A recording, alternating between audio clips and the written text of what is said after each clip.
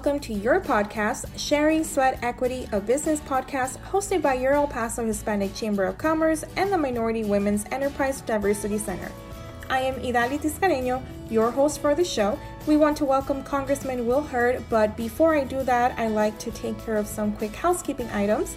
If you're looking for commercial and real estate in El Paso, reach out to our friends at Epicenter at 915-532-3456. They have locations all over El Paso. Also, special shout out to Sun Carpets for sponsoring our podcast room. So, without further ado, I'd like to introduce Congressman Will Hurd. Thank you for joining us today. Thanks for having me on. Oh, it's wonderful having you here. So, starting off with our first question, it's in regards to the Paycheck Protection Loan Program, also known as the PPP loan. It's been a saving grace and a source of aggravation for many business owners already struggling to survive the fallout of the pandemic. The Paycheck Protection Program Flexibility Act was recently passed, easing restrictions on how businesses could use loan proceeds and remain forgivable. Can we expect to see additional changes made to the program after the most recent legislation, and what would those changes be? Good question. The short answer is I don't know. And here's the reality. The whole point of the PPP. Let's go back to March, right? PPP was part of the third stimulus package, if you will. And the whole concept of these first three bills, which were done in a bipartisan, bicameral way, was to strengthen unemployment. So if people were unemployed because of the aftermaths of COVID-19, and that people were allowed, if they had to take off of work, they were able to do that. So those were some of the initial issues. Making sure that there was money for testing and PPE. That was the important part. And then the subsequent bills were looking at business owners who were concerned about meeting payroll and how can we help them, and then major industries that were going to be impacted by COVID-19. And so part of the way to stabilize those small business owners that were worried about payroll was through the Paycheck Protection Program. And when it was first passed, the idea was to get these funds out quickly. We were going to use existing infrastructure to do that. So that's why local banks and credit unions and folks were able to do it. So after this was passed, this was set up within 8 days. And the first 8 days of the program, $350 billion was distributed. And the number of folks that were impacted in Texas was billions of dollars came to Texas. We were the largest state that received these funds. And as of June, early June, 361,765 Texas small businesses have gotten over $40.4 billion. That's a whole lot of dough. Now, one of the problems that we found is by the time this was passed and implemented, there was an 8-week horizon on which if you had this loan and you were able to pay for 75% of that loan was used for payroll, utilities, rent, things like that, the loan would be forgiven. So in essence, this turned into a grant. And some of the businesses were having a problem that 8-week period was not enough in order to do all the things that were required in order to get the loan forgiveness, in essence. And because we were hearing that feedback, because chambers all across the country were reaching out to their members of Congress, that's why we passed this most recent piece of legislation, the PPP Flexibility Act. And that moved from an 8-week time horizon to a 24-week time horizon. And so now you're going to be able to use those funds a little bit longer and get us a little bit further into the recovery. So the original question is, are there going to be additional changes to PPP? Treasury has the ability to tweak some of the formula of how much funds have to go to certain projects. There's not debates around that right now. And we'll see as we start getting further into the recovery, is there a need for that? But the conversations that I'm having with business owners is that this most recent fix was good. The question may be, do we put more money into it in another stimulus package or CARES Act? And that probably won't happen. And those debates on what the next step should be probably won't happen until after the July 4th weekend. So Congressman Hurd, you mentioned on the first question that it was very important for the community to have the right PPE and materials to fight the pandemic. So while businesses have been hit hard by COVID-19, COVID-19 has also been particularly devastating to the most vulnerable populations. So talk to us about the work you have been doing to ensure that these populations receive necessary and critical assistance. Sure, and I think a community that is exceptionally vulnerable is the homeless community. And I've been working with some of my colleagues, especially Henry Cuellar down in Laredo, on programs like the emergency service grants. These are grants that are made available through HUD, the Housing and Urban Development Department. And this is something that we were able to set aside in the CARES Act. And what this has done, we basically have gotten $18 million for San Antonio, Bexar County, and El Paso to work to support homeless assistance and homelessness prevention activities due to the impacts of COVID-19. And in El Paso specifically, we've gotten close to $4 million for this project. So that's just one example of what we're trying to do to make sure the resources are there for existing programs. Another area that I spend a lot of time on is also kids that are on free and reduced lunch because they weren't able to go to school. You had a lot of children that weren't able to get 2 square meals a day. And this is a problem that we see in the summers usually, where those kids that usually get something to eat during school, they don't do that during the summers. And so we were seeing some of the similar problems. And one way I was working on this was a thing called the pandemic EBT. EBT is electronic benefits transfer. That's what we know as the SNAP program or food stamps. And in Texas, it's a credit card in essence called the Lone Star card. And so what we wanted to do is that if a family had a child that qualified for free and reduced lunch, that there was additional money put on their Lone Star cards so they can go and shop in the grocery stores. Our food system is designed for us to shop at grocery stores, and we've seen the impact that COVID-19 has had on communities that are needing to go to food banks. Many people saw that picture in San Antonio of the 10,000 people in line at food bank. That picture went viral. And one way we were addressing that is making sure that young kids don't go hungry. And the pandemic EBT is one way to do that. We were successful in getting that designation for Texas, and we're trying to make sure that we keep that designation as long as this pandemic is ongoing. That's right. So it's been changing constantly, everything here in the U.S. So Rita, do you have the next question? Yes. So as mentioned before, people have a lot of questions nowadays and stuff, especially with everything going on. So businesses are also constantly asking us about liability protection. Can you tell us a little bit about liability protection legislation and the negotiations that are currently going on surrounding this issue? Sure, and I could say at the beginning of this pandemic, it brought lawmakers together to serve the American people. The fact that we had 3 bills, the beginning of the negotiations were bipartisan and bicameral, and the most recent one that passed the House didn't follow that. And that we weren't able to pass a bill that introduced a liability protection for businesses, and there's been similar examples in our history where a temporary injection of liability protection happened after 9/11. There's a number of examples.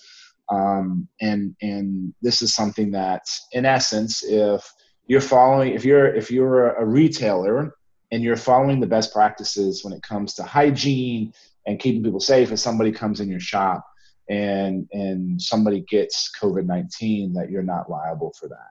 And this is something that the Senate has said is a must to be included in another package if there is a fourth bill that's passed on COVID-19. So these discussions are continuing. And another area that we're talking about, want to help is 501c6s. That matters to y'all because most chambers of commerces are 501c6s and weren't able to benefit from programs like the PPP. So that's another thing that, again, many of my Republican colleagues support. And this is probably a red line for Senate Republicans. And so if there is a fourth package, which would potentially probably won't come to a floor or debate won't seriously happen until after the 4th of July. Right. So, Congressman, I know we've talked about different populations that have been affected and industries. And as we gained a better understanding of how COVID-19 spread, businesses were forced to change to help clients and customers better adhere to social distancing. This has varied from using new technologies and something as simple as putting stickers on the floor and indicating where to stand in line. So how has COVID-19 impacted the way that Congress does business? Can you talk to us a little about the idea of proxy voting specifically, and what concerns you the most about voting by proxy? Sure. I think those are two specific areas, right? How has this changed Congress, right? For me, I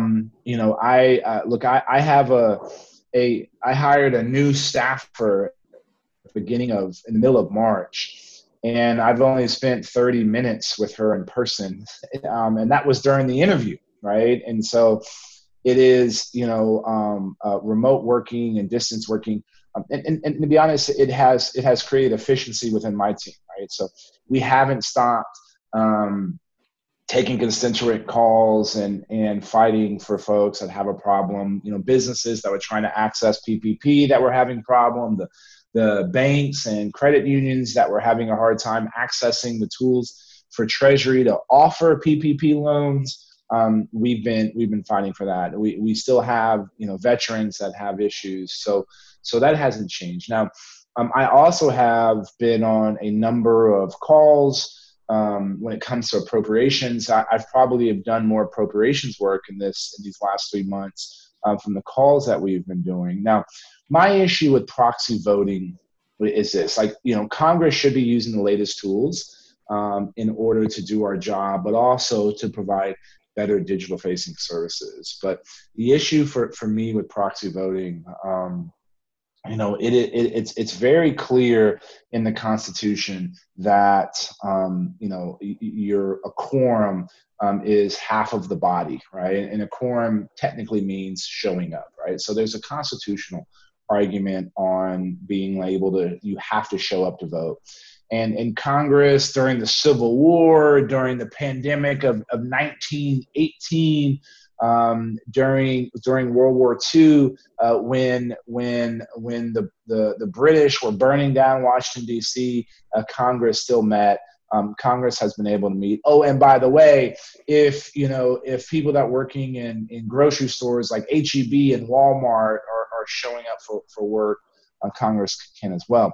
But if you take away the last vestiges of members of Congress having to interact with each other, I think it actually could potentially lead to increasing partisanship, and those limited, the interactions between individual members of Congress have decreased over the years, as I've been told by many of my colleagues that have been in this body for a long time.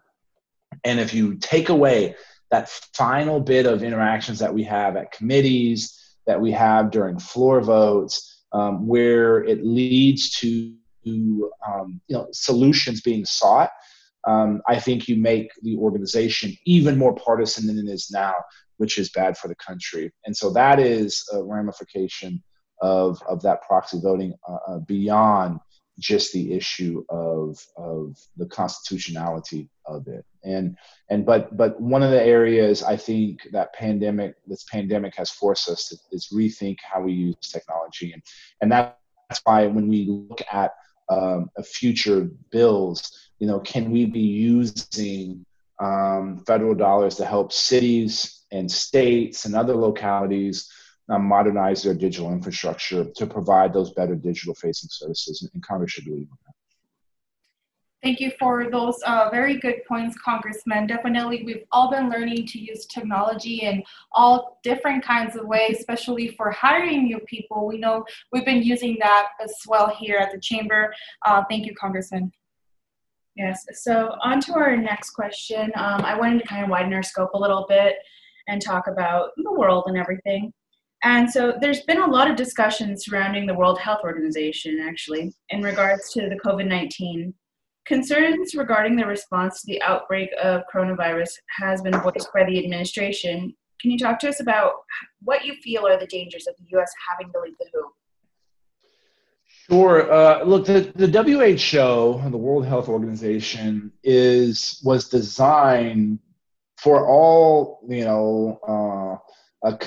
freedom-loving countries to work together on global pandemics, and it's been successful in dealing with a number of other health issues. And now there were some questions and some concerns of how WHO leadership responded specifically to the Chinese Communist Party, and they criticized Australia and the U.S. and other Europeans for what they saw were draconian measures to stop the spread of coronavirus. But when the Chinese did things that were even worse, they didn't say anything. They haven't spoken up about missing scientists, Chinese scientists that are dealing with COVID-19. They haven't addressed some unbelievably racist responses to African countries where they were discriminating against African nationals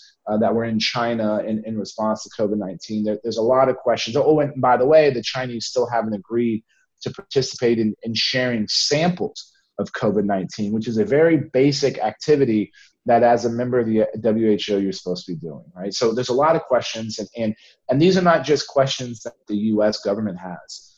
I recently drafted a letter to all the ambassadors for the countries that are members of the WHO, the ambassadors that are based in Washington, D.C., and I asked them to also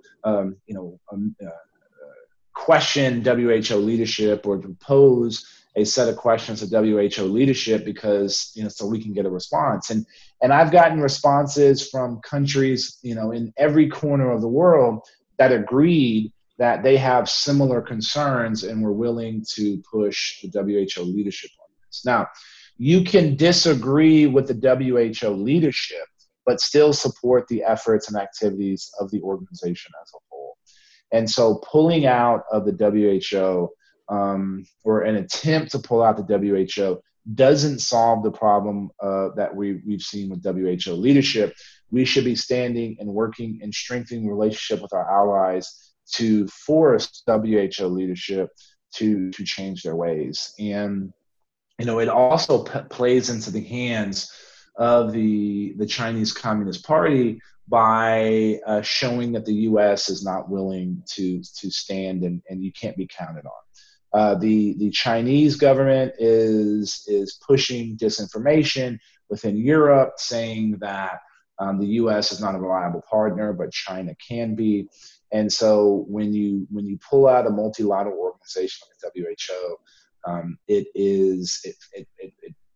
you reinforce that Chinese Communist Party narrative that the U.S. is not a reliable ally. So there's a lot of questions. We've paid our dues for the year. There was some additional supplemental money. The requirements to pulling out of the WHO are super complicated. But this is something that is going to have a long-term negative impact on addressing these major issues like global pandemics. Right, definitely. Congressman, I just want to tell you we have about 10 minutes left, so just a little update there. Thank you so far for your answers. And we're moving on to the next question. So I know we've talked about, constant changes going on right now, and something seems to be consistent right now, which is the unrest of equality. So Congressman, you recently participated in protests in Texas calling for justice for George Floyd. This seems to be a lightning rod for a renewed social justice movement in America. However, I want to focus on another aspect of equality, and that is economic equality and justice. Time and time again, we see that minorities are less likely to have access to contracts, access to capital, and other necessary resources for business growth than their non-minority counterparts. So what more do we need to do to ensure that minority-owned businesses are able to achieve parity with their non-minority peers? Look, I think it starts by highlighting the problem. If you look at like venture capital and access to venture capital, minorities and women-owned businesses don't get nearly the same level of support as other businesses. When it comes to the federal government, specifically the Small Business Administration, they have a program called the 8A program that's supposed to make sure that minority-owned businesses gain access to the federal marketplace. This is supposed to help with increasing the competitive viability of small businesses that are, and unfortunately, there's been a decrease in the number of small businesses participating in the program. And if we just compare 2010 to 2016, we had 7,000 8A participants in 2010, but 6 years later, you had only 4,900. And so this is even after we have tried to streamline the application process to spur participation. So there's a program out there. We need to make sure more business owners are aware of it. And we even, in this most recent COVID-19 bill, the CARES Act that passed and got signed into law, put $10 million for the Minority Business Development Agency. And this is for funds to train and counsel minority-owned firms based on the impact of coronavirus. And so that is one area when it comes to the federal government. And looking further into the future, I'm spending a lot of time on trying to develop a national strategy for artificial intelligence. And how do you use artificial intelligence and machine learning to make better decisions, right? And so, one of the things you grapple with when it comes to artificial intelligence is introducing bias into the algorithms that are being used. And so, how do you make sure that you're able to detect bias and correct bias in algorithms so that algorithms are not doing things that we've seen, when it comes to housing loans or business loans, decades ago. And so that's one area, is looking at the issue of bias when it comes to artificial intelligence, because that's going to be a growing part of every industry of the future. Right. So that is a big difference, what you mentioned in participation when it comes to small businesses. And we try to stay ahead of the curve and encourage these small businesses to keep participating. So thank you, Congressman.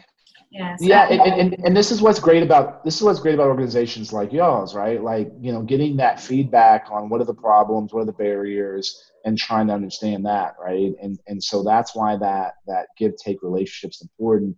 That's why, organizations like the El Paso Hispanic Chamber of Congress is important, in order to understand the acute needs of business owners and how they're helping communities, and figure out ways that we can help. And so y'all's advocacy on these type of topics is important.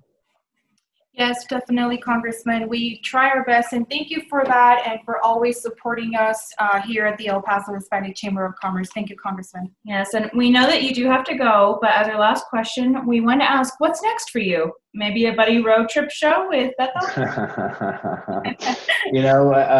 What's next for me? I may let my hair grow out, not shave for a few days once this is all over. But look, for me, I've always said that being a member of Congress is not something we should be doing for decades, right? That these are jobs that you should do for 6, 7, 8 years and then drive on. And so I'm adhering to that principle that I said even back in 2009. But when I left the CIA in 2009, everybody thought I was crazy. It was a job that I loved and I was good at and I had a bright future. But I thought I could help the intelligence community in a different way, right? And that's why I left a job I loved in order to run for Congress. And I'm leaving Congress because I think I can help the country in a different way. And I'm going to continue to work on issues that I care about, right? And whether that's, doing creative things in the media, talking about technology and quantum computing and artificial intelligence and 5G, and why does that matter for us, but, as individuals, but what are the geopolitical ramifications of these technologies and how that's going to impact our future, right? When I look at some of the things that I will remember in my time in Congress, it's being in El Paso County and realizing that there were kids that didn't have access to clean water or didn't have access to sewers. And so being able to work with the North American Development Bank to come in and get the money necessary to put in clean drinking water and sewage to communities that I represented. Those are the things that I'm going to remember. And, how do I continue to work in public-private partnerships to help communities? And so I'll do that. I talk a lot about AI and these technology issues, and to be able to work with companies that are on the cutting edge of technology and national security would be great. And then also working with academia in developing Institute on Technology and Policy. And so how do we get that poli-sci major to have a data analytics minor and to learn enough about technology and policy to have an impact? Because this is going to be the future of our country regardless, and it's going to touch every industry. The technological change we're going to see in the next 30 years is going to make the last 30 years look insignificant. So we better be ready to take advantage of technology before it takes advantage of us. And so to be able to work on that. And then politically, I've always said if the Republican Party doesn't start looking like America, there won't be a Republican Party in America. And why should everybody care about that, whether you're a Republican or not, or whether you vote or not? It's because the way we have solved problems in this country is we've solved them by doing things together, right? Way more unites us than divides us. And the way we ensure that is to have the competition of ideas in November and to have strong people that are willing to solve problems and not just exacerbate contrast. And so politically, I'm helping good candidates across the country. And so those are kind of the buckets that I'm gonna be playing in. But I also have 5 or 6 months left, and I'm gonna run through the tape and continue to help as many people as I can while I'm still represented from the 23rd Congressional District of Texas. Yes, Congressman, and thank you so much. You've definitely been a big influence in policy change and brought attention to important matters such as using technology to help minorities. We definitely appreciate that message of unity and diversity, especially at this time that we all are in that need. So definitely thank you, Congressman. Yes, and thank you for your time, Congressman. We're sad to see you leave Congress, but we look forward to working with you in the future beyond your time in Congress. And thanks for y'all's time, and for those that are listening, want to follow what we're doing. We're Hurd on the Hill, HURD on the Hill, on whatever your favorite social media is. But I appreciate y'all's time. Thank you.